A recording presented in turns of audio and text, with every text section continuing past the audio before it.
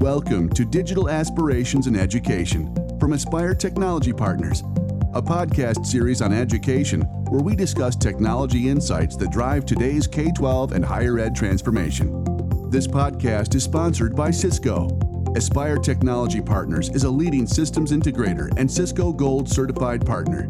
Please welcome your host, Jared Heiner, Director of Education, Innovation, and Sales at Aspire. Welcome to another episode of the Aspire Technology Partners Aspirations in Education podcast, sponsored by Cisco, where we explore all things education. And today I'm super excited. I'm on with Tyler Schrodt, who is the president and founder of the Electronic Gaming Federation, which is super exciting for me because I like gaming. But Tyler, how are you? I'm good. Thanks so much for having me. No, like I said, it's my pleasure, and I'm really excited today because I'm fascinated not only with gaming in general, but having been an educator, watching gaming start exploding in education, it's something that I think is necessary, and I think it has a lot of amazing opportunities for students of all ages. But before I go too far down that line, the Electronic Gaming Federation. Tell me a little bit about how you got into this and how you started this company, this organization. And now, correct me if I'm wrong, but you're essentially running championships, the likes of the Big East, NCAA stuff. I mean, this is the real deal. Yeah, we have the distinct pleasure of playing the role of governing body for Division-1 Collegiate Esports, and then we do the same thing at the high school level where we work with Disney. So as you know, a gamer for my entire life, it's kind of a dream come true. But really, we got started because my personal background started in esports all the way back in the early 2000s as a player, and then I moved into team management, and then ultimately working on the league and tournament size. So while I was doing that, I was also, like in football and wrestling and all that kind of stuff. So sports and esports always kind of, made sense when they went together. And then I ended up going to college at the Rochester Institute of Technology up in Rochester, New York. And while I was there, I started working for residence life and student conduct. And one of the consistent challenges that we were always trying to solve, and it's pretty true across most campuses, high school and college, was how do you engage with students that weren't as excited about other things as they were about gaming, and how do you as administrators kind of bridge that gap and ultimately give those students the experience that they're looking for, which obviously helps tremendously with the idea of retention and engagement and ultimately graduation. So after some convincing, I had the opportunity to start running video game tournaments as part of the programming that I was doing in residence life. And as you can imagine, that was pretty popular because people loved playing video games. And then it just continued to grow on campus and then started to get others involved. So by the time I graduated in 2015, we got into this point as a group that we, felt like we were in a position to do it full time.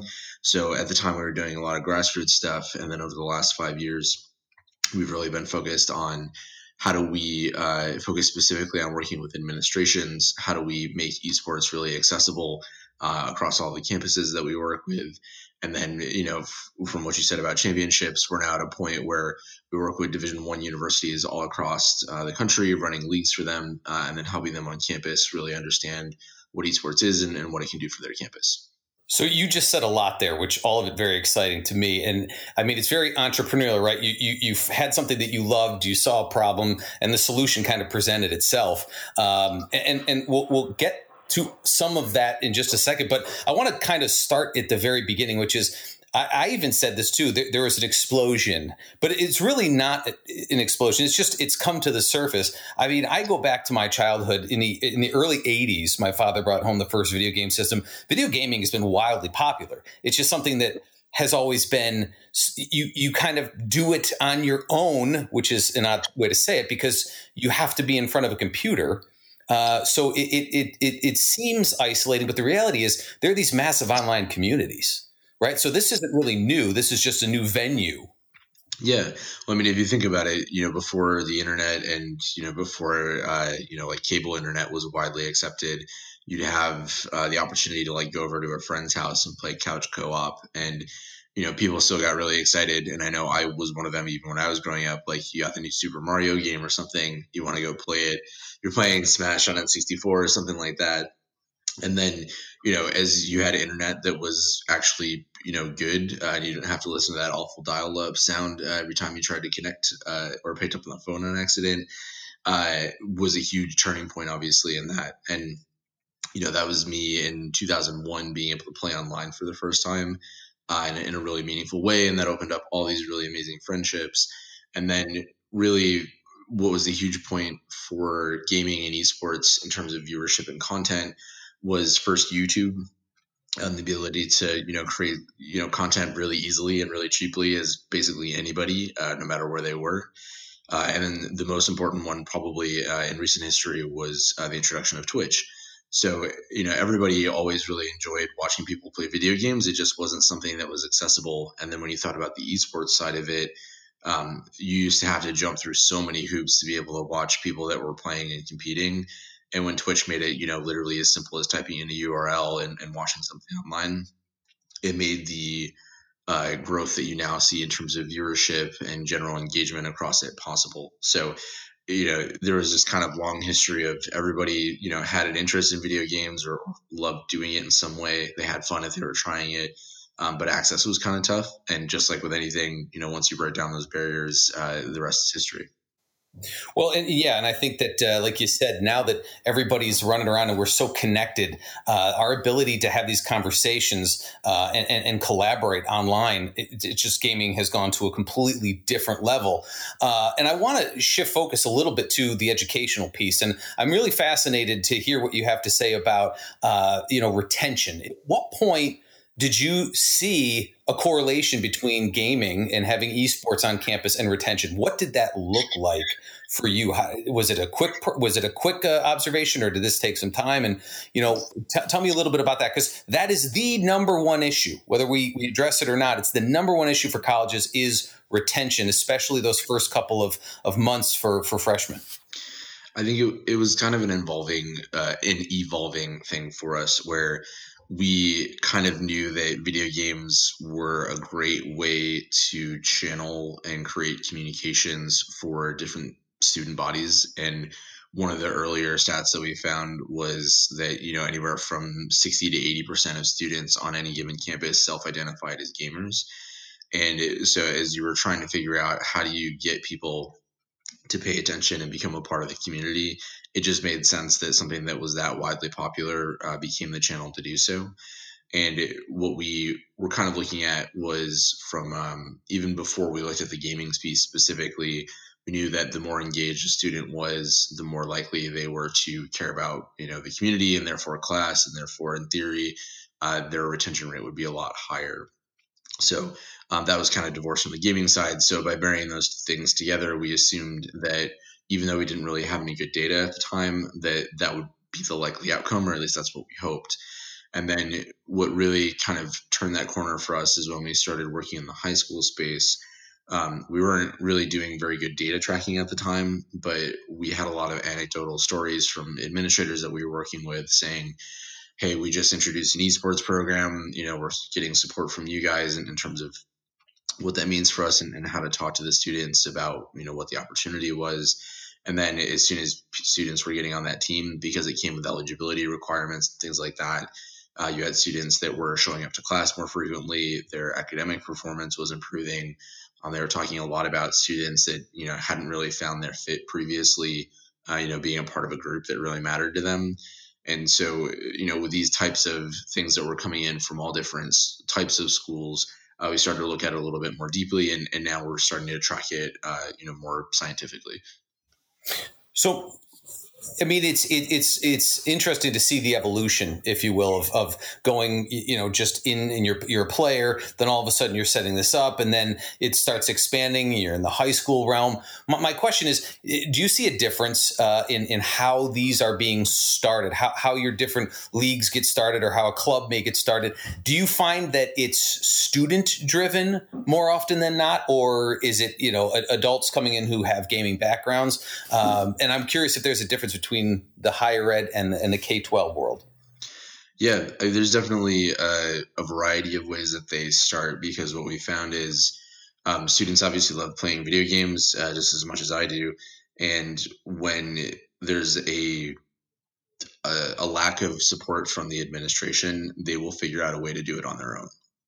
So what we found was at schools that didn't really have a particular appetite for supporting esports on a formal way, you would have a group of students, sometimes very small, sometimes very large, that would start a group on their own.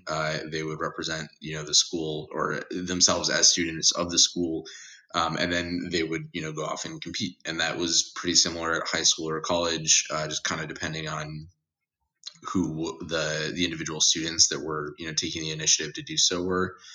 And then when you had administrators getting interested, either they were gamers themselves, or they were administrators that were kind of looking at the trends in general and said, hey, we need to make a change, or we need to be prepared for this to happen. And so what we found is the most important thing was to sort of bridge the gap between the students that were either already doing that or already trying to do that, and the administrators that were building that, because that made a much more successful, community building.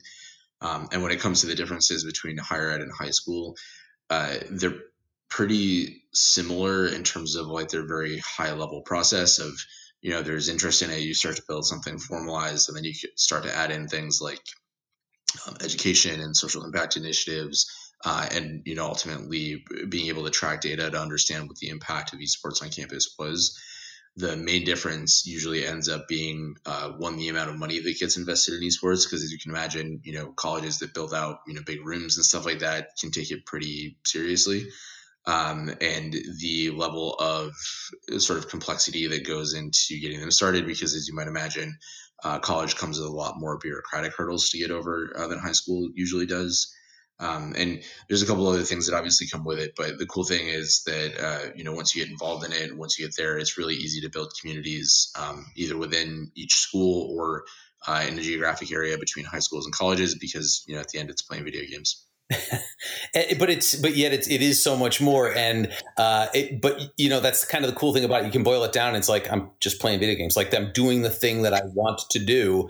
And yet there's so many of these other benefits. Now, at the college level, my misunderstanding this, because my son, going to be 10, is a huge gamer, and we've always battled that, how much time is in front of the screen. But I'm working off the impression that there's now scholarships for esports, and I'm really pushing that one. Am I accurate in saying that? It is. Right now, there are about 185 or so colleges that offer some sort of formalized esports program. And within that group, there's sort of an array of scholarship opportunities. Some are kind of small, like $1,000 a semester kind of stipend situations. And some have gone as far as giving full rides, just like, if you were going on like a football or a basketball scholarship. So there's still a lot of development on that front, but I would certainly expect, just sort of based on how things going, that by the time he's looking at colleges, there'll be a lot more opportunities. So, back when I was in education, we used to offer, and I'd actually work as a tutor for like ACTs and the SATs. So would it make sense to actually get him like a video game tutor? Is that a thing? Get him really good early. I jest, but it's interesting, especially at the K-12 level, because what I've seen happening, there's a lot more debate about the content of the game. So it almost seems like, there are some more mature scenarios. There's games that have some language. Does that become an obstacle when setting up clubs? What does that hurdle look like when you go into a school, you're sitting there and saying, we want to start this? People have to be bringing up the fact that, so there are some issues. Yeah, of course. Well, we kind of look at it as something to tackle head on and have a really frank conversation about up front, because some of the stereotypes about gaming and stuff like that every game is like that. And depending on, the stance that you take on that can be a really big barrier, and certainly something that prevents adoption, which, ultimately with these students that really care about gaming, is going to put them in a position where they don't feel particularly supported. So what we've done is we segment college from high school, different age groups, different, kind of focuses in terms of what's important there. And at the high school level, we just put a really, straightforward benchmark and say, we're not going to do any games that are rated M. We're not going to do anything with red blood and things that typically are the games that, from a content perspective, you might have an issue with, and try to make that decision as easy as possible. But we also try to have that conversation with administrators that while you may not want to support a game like Counter-Strike or Call of Duty formally, they are usually some of the most, if not the most popular games with students. So while you may not want to support that team formally, you do have to acknowledge that students are doing that and figuring out a way to support them, because otherwise you're going to end up in a position where you're kind of working against the student interests and their benefit. So we try to go at it from, let's talk about gaming and esports first, and let's start with a game like Super Smash Brothers or Rocket League, because that's accessible. No one really has an issue with it. And then we can have some of the deeper conversations about, what the real true impact of interacting with students can be. And then, getting into that becomes really interesting. And obviously there's lots of interesting challenges when you're dealing with school boards and things like that, that, take just a lot longer to deal with over time.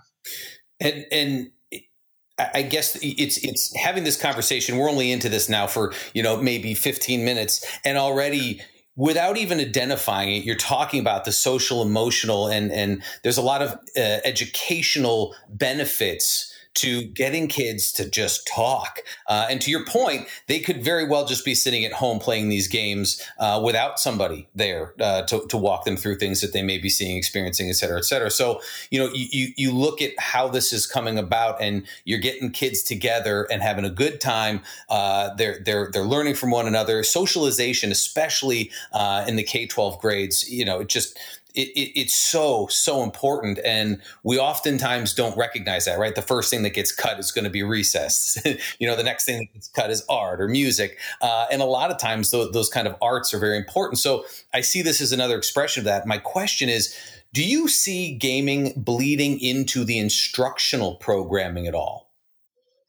Yeah, absolutely. I mean, we do a couple programs that are really designed on kind of using esports as the easiest vector to engage a student, not just from a social perspective and from their interaction with the school as an institution, but also with particular learning subjects. So there's like a whole field of, gaming and education and how to gamify learning and things like that, which I am far from an expert in, but certainly support that in the biggest way possible.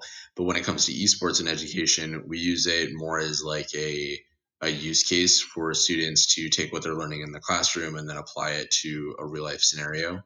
So, for example, we run a broadcast education program where students that are interested in becoming shoutcasters or producers or media people in general to come in, work with us, and then actually broadcast real life esports matches of high schools playing against one another. And it kind of gives them this safe environment where everybody kind of knows, what they're focused on. They're able to put that stream out on Twitch or YouTube, and it kind of gives them the opportunity to hone those skills. And while we, kind of use broadcast as the easiest example, you can also use it in the case of math, marketing, social media management, and a whole variety of other things. Well, and it almost works on its own as well. And again, I'll reference my own son, but when I look at even my daughter, my son, and their friends, the world has changed so dramatically. Where if my son is struggling, let's say he's Legend of Zelda Breath of the Wild. He spent hours on that. And, it's funny because it was something he was so impassioned with that he would actually go and sit down in front of YouTube and find gamers that were working through, different battles. And he would figure out where weapons were and how to, it's almost like this self-serving little environment where, because we have so much access to technology, he's really teaching himself how to learn. That learning process is there.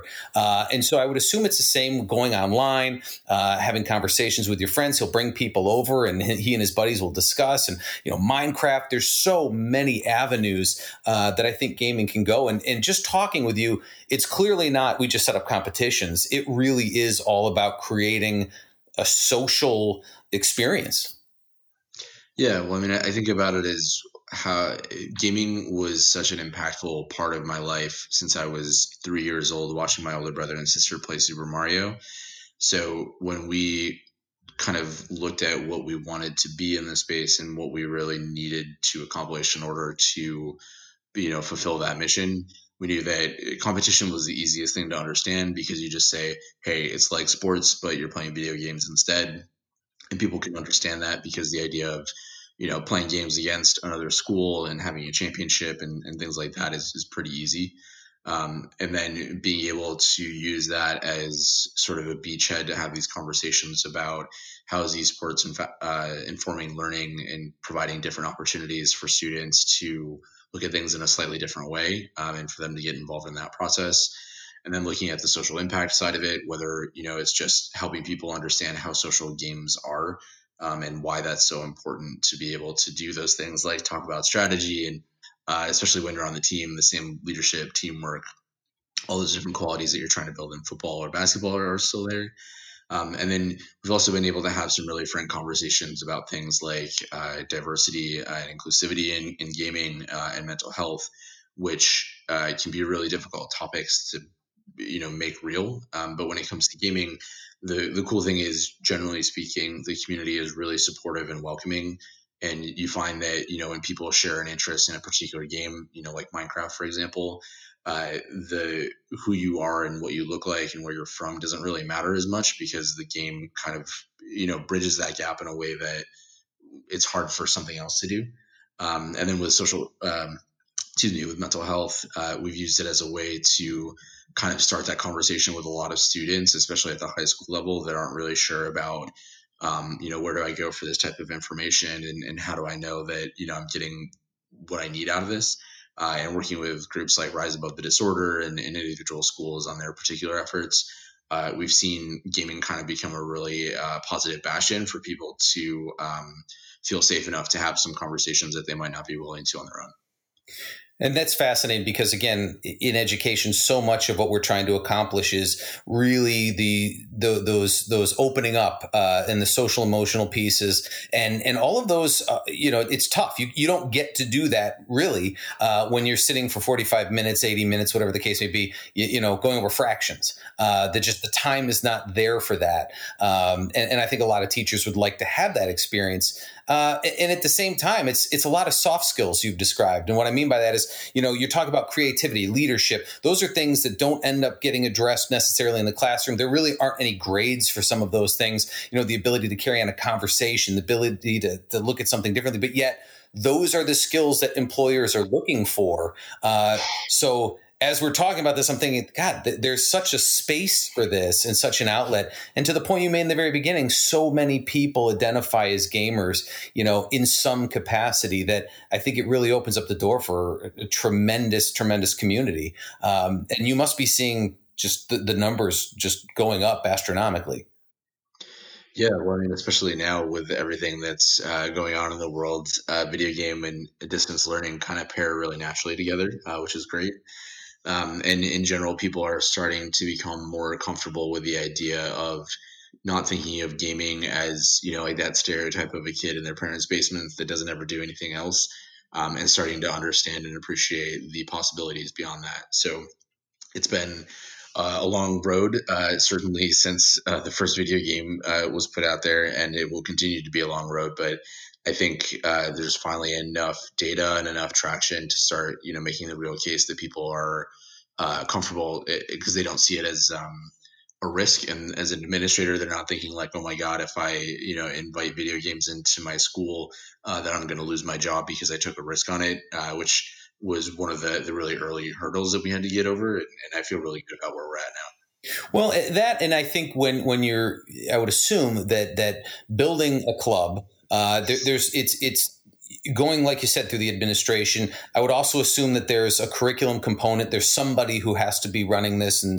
sponsoring it, especially the K-12 level, but it higher ed and K-12. There's also got to be investment from the IT folks, right? Because if you're running some type of tournament and you bring a group of kids in, you have to have gaming computers. You have to have collaboration technology. You have to have all of the technology to make this run, which oftentimes we don't even see in the classroom. Or if we do, it's sparse at best and sometimes doesn't work.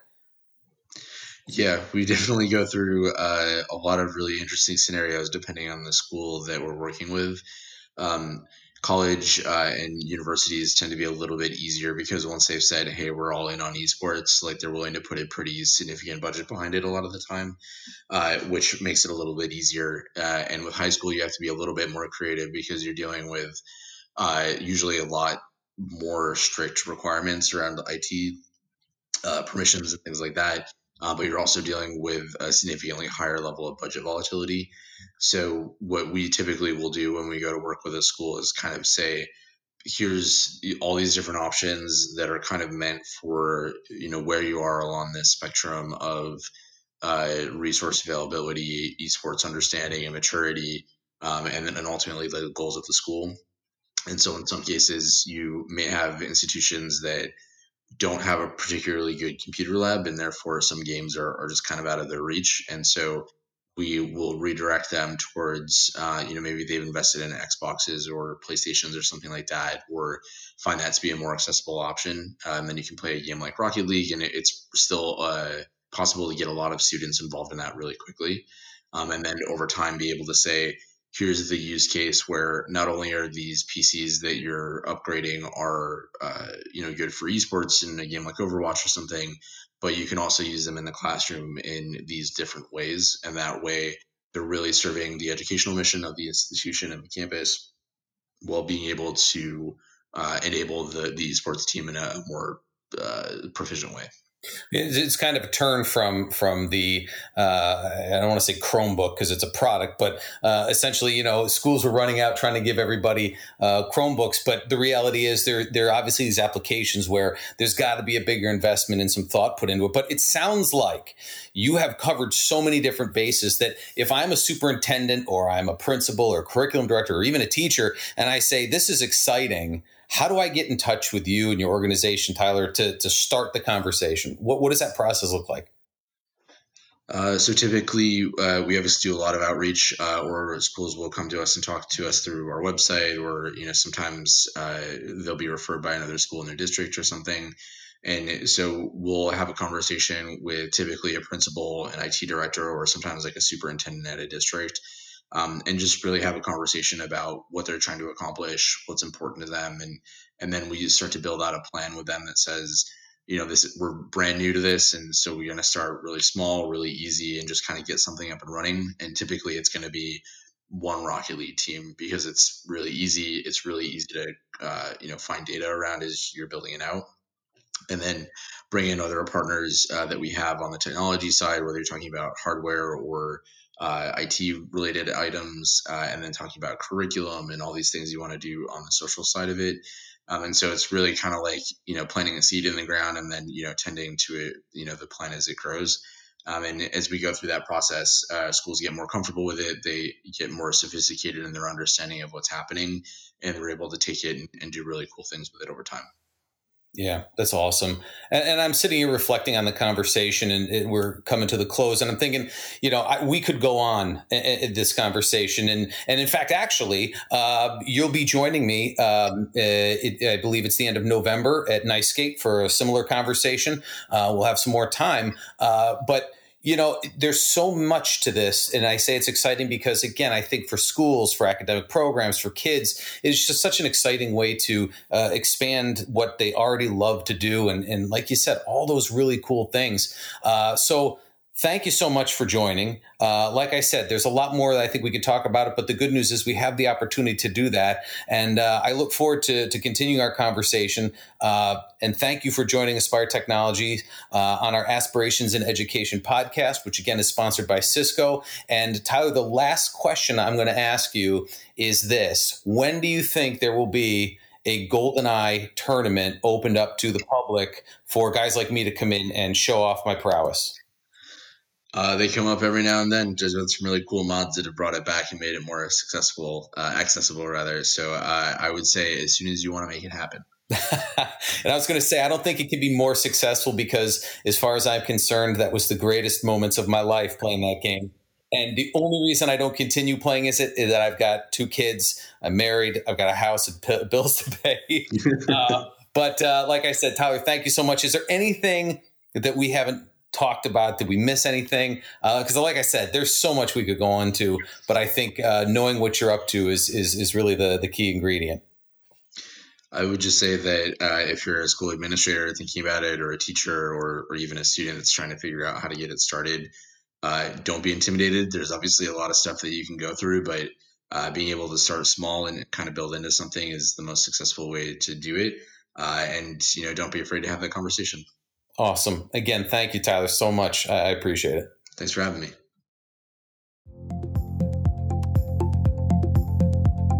Digital Aspirations in Education is brought to you by Aspire Technology Partners, a premier technology solutions and services provider designing, implementing, delivering, and managing digital infrastructure and IoT solutions to enable transformational educational outcomes, creating more agile and efficient IT environments that deliver differentiated customer experiences for your organization. To learn more about Aspire Technology Partners, visit aspiretransforms.com or email us at podcast@aspiretransforms.com.